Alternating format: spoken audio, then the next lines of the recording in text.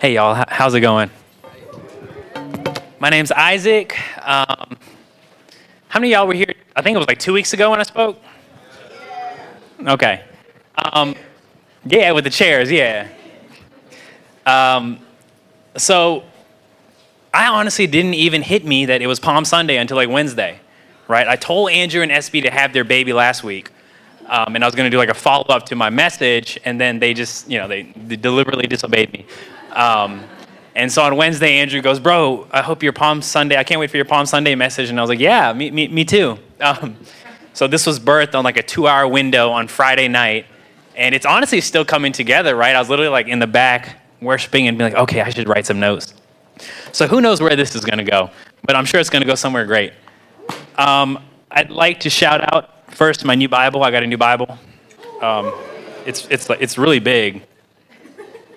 It's my big boy Bible. And then I'd like to shout out Anissa and Nick, man. My wife and I, we have a 1-year-old. They're on the way. And it's hard. It's really hard. First-time parents, sleep is different, everything. But I literally see y'all here early in the morning, setting up. You're emailing me at almost midnight because I'm pretty late to give in my slides. It's and just to be able to do that, that's incredible. I mean, just the way that you guys are just like laid down. I mean, it moves my heart how much y'all are building this church. So I can only imagine, what Jesus is going to trust you with. So thank you too. My wife and I are good friends with Andrew and SB. We were on leadership at Breakthrough for a few years when it was planted. We're still friends of the house. So here we are. Right? Your pastors just had their second baby a few days ago. So membership just grew by 1. So it's Palm Sunday. Who's ready for Palm Sunday? Let's go. All right. So the message today is called The Ones with the Palms. Marissa said something during pre-service prayer that like the Lord was telling her that this body is meant to be the ones that cry out, Hosanna, Hosanna. And I truly believe that. Coming up with this message, it's easy to just do a generic Palm Sunday message, right? If you've grown up in church, you've heard the stories, you've heard it all before. But I really asked the Lord, what is for this body? And I really felt like what he was saying was this body is going to be the ones with the palms, right? The ones that say, make way, the king is coming. And I want to kind of spin it in a different direction, just because that's kind of what I do. Facts.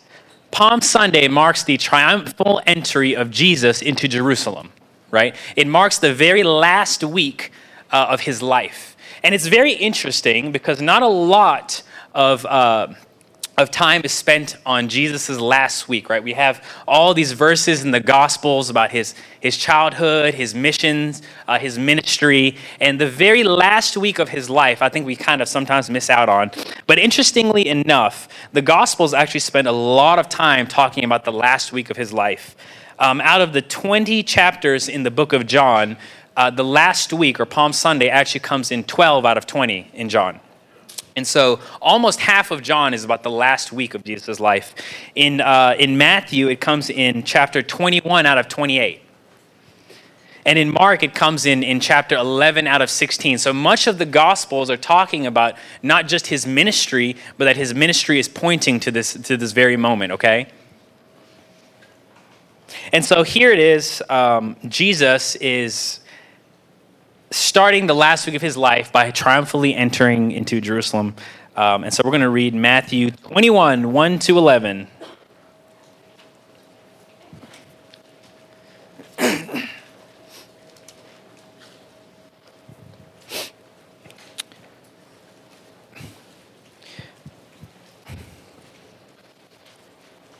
When they had approached Jerusalem and had come to Bethphage at the Mount of Olives, then Jesus sent his 2 disciples, saying to them, go into the village opposite you, and immediately you will find a donkey tied there and a colt with her.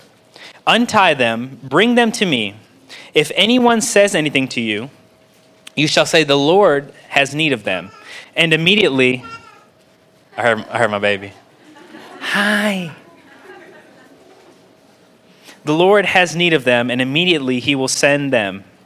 This took place to fulfill what was spoken through the prophet, which this is from Zechariah, written hundreds of years ago. Zechariah says, "Say to the daughter of Zion, behold, your king is coming to you, gentle, mounted on a donkey, even a colt, the foal of the beast of burden."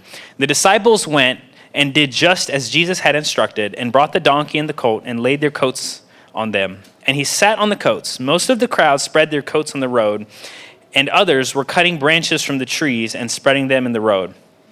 The crowds going ahead of him and those who followed were shouting, "Hosanna to the Son of David! Blessed is he who comes in the name of the Lord! Hosanna in the highest!" When he had entered Jerusalem, all the city was stirred, saying, "Who is this?"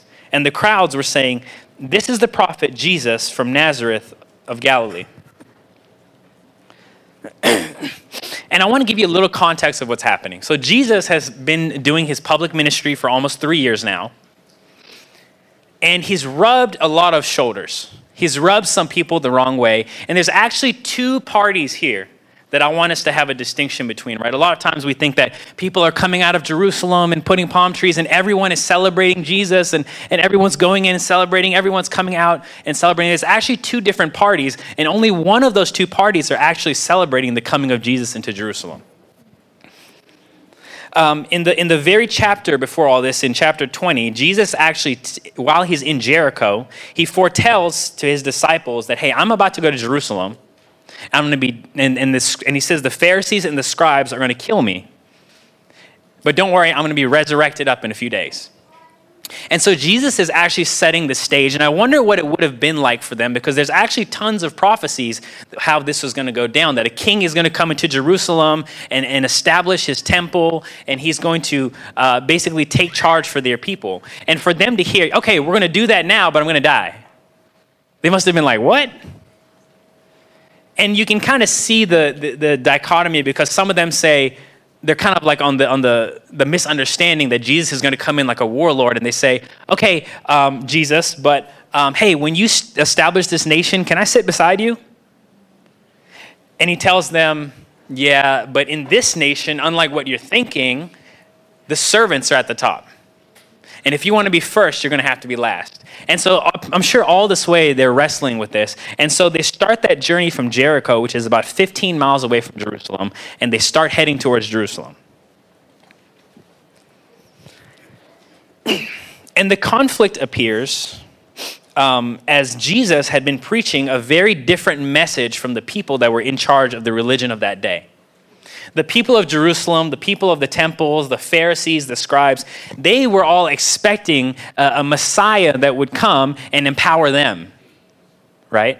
They were all expecting a Messiah that would come in power to empower them, to solidify their power, and to basically to set up their throne, not his. And so when Jesus comes on the scene and he says things like, "My kingdom is for the poor," or he says things like, "It's better to be low than to be high," they started calling him a rebel. And you see them sending spies throughout his ministry to kind of indict him on being a rebel. They say, no, this isn't our Messiah. And if more people start listening to him, they're going to pick up this new theology that is about going low and not putting us high, right? And this is very important because they had, the temple was a very exclusive place. It wasn't meant to be exclusive, but they had made it exclusive. And only the people around Jerusalem were the people that the Pharisees had considered worthy. And outside you have the prostitutes, the tax collectors, the people that were not fit to be in this religious city. And so you have this difference between two different types of people, those in the city of God and those outside. But little do they know that this idea of a king riding a horse with his army to take over wasn't that they were going to take over Rome. It wasn't that they were going to take over, China or North Korea or Russia. It was this idea that Jesus is coming with his army to take back his kingdom from the people that are trying to take it from him.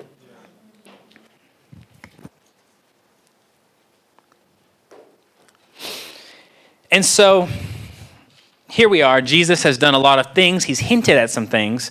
But right before this chapter, in the very chapter previous to this, chapter 20, something incredible happens in Matthew chapter 20, 29 to 33.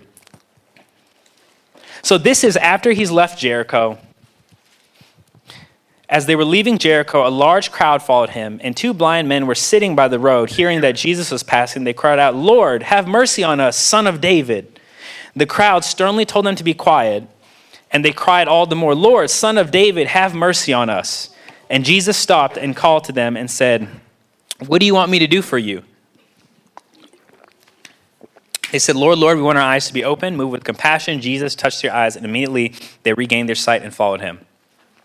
Now, it's easy to kind of breeze through this verse, but this, on the way to Jerusalem, this is actually the very first time that Jesus responds to the claim that he is the Son of David.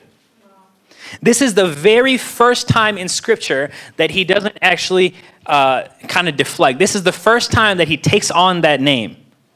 This is the first time when people are calling him Lord, he's actually accepting it and responding to it. And so on the way to Jerusalem is the very first time we see him say yes and reveal to others, "I am the Son of David." The Son of David is the Messiah, the chosen one, the Savior of Israel. And this is the first time that he's doing that, and he's picking up steam. Because now his disciples know when we go there, there's going to be problems. Because it's great to say that you're a minister. It's great to say that you're a religious leader. But when you say that you are the Son of David and the Messiah, that's something different. Now there's a line between the sand. And this is actually why the words, Hosanna, the Son of David, blessed is he who comes in the names of the Lord, Hosanna in the highest. This is why it's so important, because this is the first time that it has been revealed to them that he is the Son of David, the one that they're waiting on.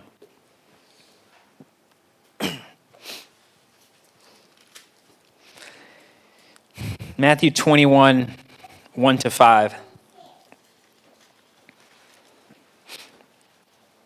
When they had approached Jerusalem and had come to Bethpage of the Mount of Olives, Jesus sent his two disciples, saying to them, "Go into the village opposite to you, and immediately you will find a donkey tied there and a colt. Untie them, bring them to me. If anyone says anything to you, you shall say, 'The Lord has need of them,' and immediately he will send them." Not only is he calling himself the Savior of Israel, the Son of David and the King, he's riding in on a donkey, not a horse. He's riding in the name of peace. And I'm sure this would have rubbed even more shoulders, because who is this king that's coming from the outside riding in on a donkey and her colt?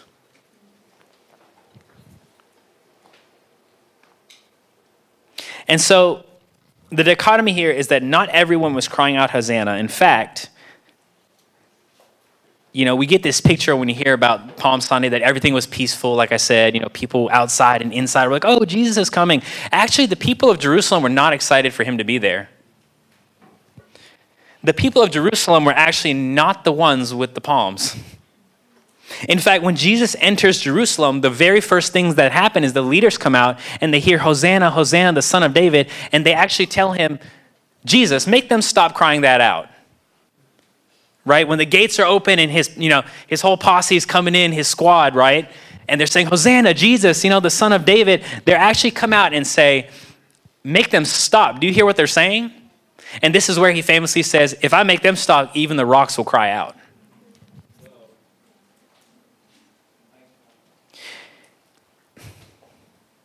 Jerusalem was not happy. They came out and say, "Make them stop." And the very first thing he does when he comes in there to even add more fuel to the flames is he goes straight to the temple and flips over some tables. He's like, "I know you're not happy, and I'm not happy with you." He flips their tables. And then the very first we see it in Mark, and one of the very first parables he speaks when he's in the temple is the idea of the wedding feast. And he kind of separates the two parties, and he gives this parable about the wedding feast. And he says, there was once a king whose son was getting married. He invited all the rulers and the leaders to come to his son's wedding, but they were off they were too busy. They were too important. They were too busy to recognize that this is a feast that they should have attended. And so Jesus says the ruler actually uninvites them, and he actually goes out into the streets and he gets the poor, he gets the lowly, and he says, "Come to my feast." And so he's actually describing what's going on. He's saying, I invited y'all because y'all were supposed to be the ones that cried Hosanna. But because you separated, the high and the low, and you started this dichotomy that I never started, I'm kicking you out, and these are the people that I'm bringing in. It was not the people of Jerusalem that had the palms. So let's talk about the people with the palms.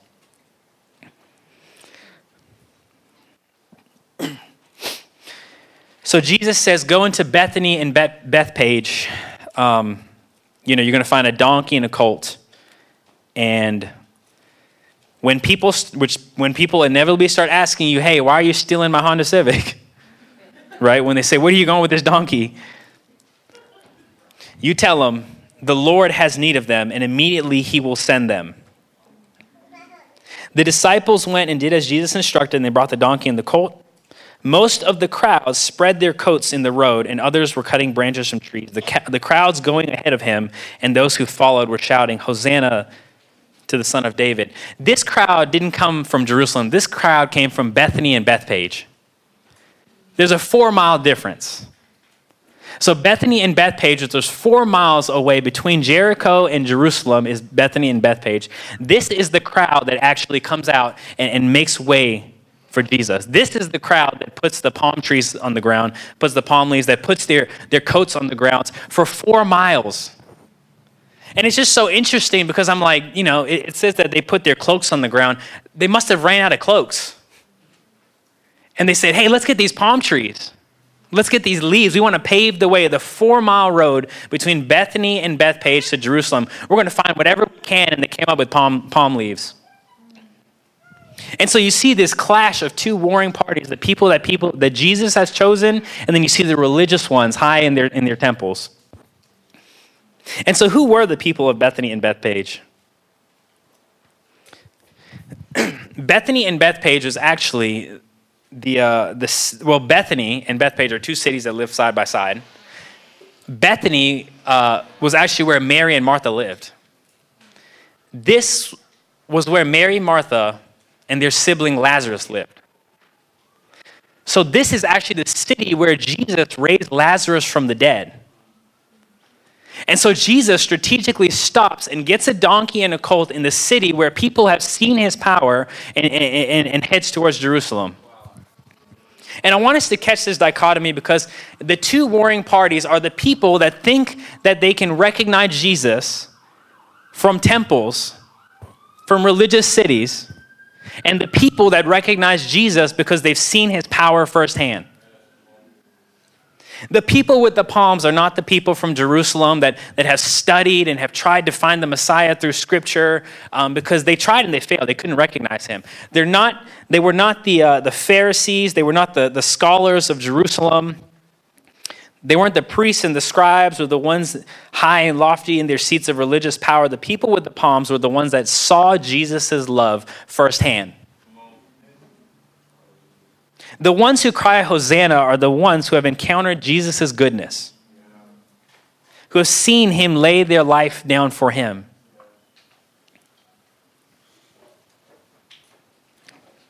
We getting that? And so, this is a very short message. We're going to do communion after this. But I want us to understand that when we talk about Palm Sunday, there is a tension. There's a tension to say that Jesus is ours and not anyone else's. There's a temptation to say that if you meet this criteria, you too can say Hosanna. But Jesus goes out and he picks the low. He picks the poor. He picks the sick. He picks the needy. He picks the ones that have been cast out 4 miles out of Jerusalem. And then when he goes into Jerusalem, he even says, don't you know, he says, the prostitutes and the tax collectors will make it into heaven even before you do. He says that in the very next chapter to the religious leaders. This is the reason they killed him. It's not because they were just crazy or they were unbelievers. This is the reasons that the religious leaders told Rome to kill him on their behalf. It wasn't Rome. The reason is because they didn't want to accept the fact that Jesus chooses the low and not the high. That the people that say Hosanna, that take his attention, are the ones that have seen his goodness. And so that's my message today. If we are to be the people with the palms, it's good to study scripture. It's good to understand your religion, to be firm in your theology, right? I mean, I've studied graduate theology at Liberty. I've studied apologetics, but none of it means anything if we don't see his goodness. If we don't see his goodness, we have a tendency of saying, let's build up a wall right here. And we say, this wall is exclusive for those that look like me, for those that think like me, and the ones that are too low are cast outside my wall. I'm not going to get too deep in politics, but give me peace. But there's something about the way of Jesus that is so different from ours. And if we are to look like him, if we are going to be the ones that cry, Hosanna, Hosanna, and not tremble in fear when he actually comes because we realize that his theology is actually different than ours, we're going to have to be low too. We're going to have to leave our temples. We're going to have to leave our Jerusalems and realize that we don't establish that city, he does. Because in the last days, it doesn't say that we establish Jerusalem for him. It says that we come in with him like the people of Bethany and Bethpage. And it says that he walks into his city and he establishes it. We are meant to be on the outside looking in. This is our great hope. The world doesn't need another Jerusalem. It needs more Bethanys. It needs more Bethpages. It needs people that are building up cities and houses and houses of worship that say, we identify as people that have seen the power of God. That's it. And so I'm going to pray us out. And then we're going to do communion.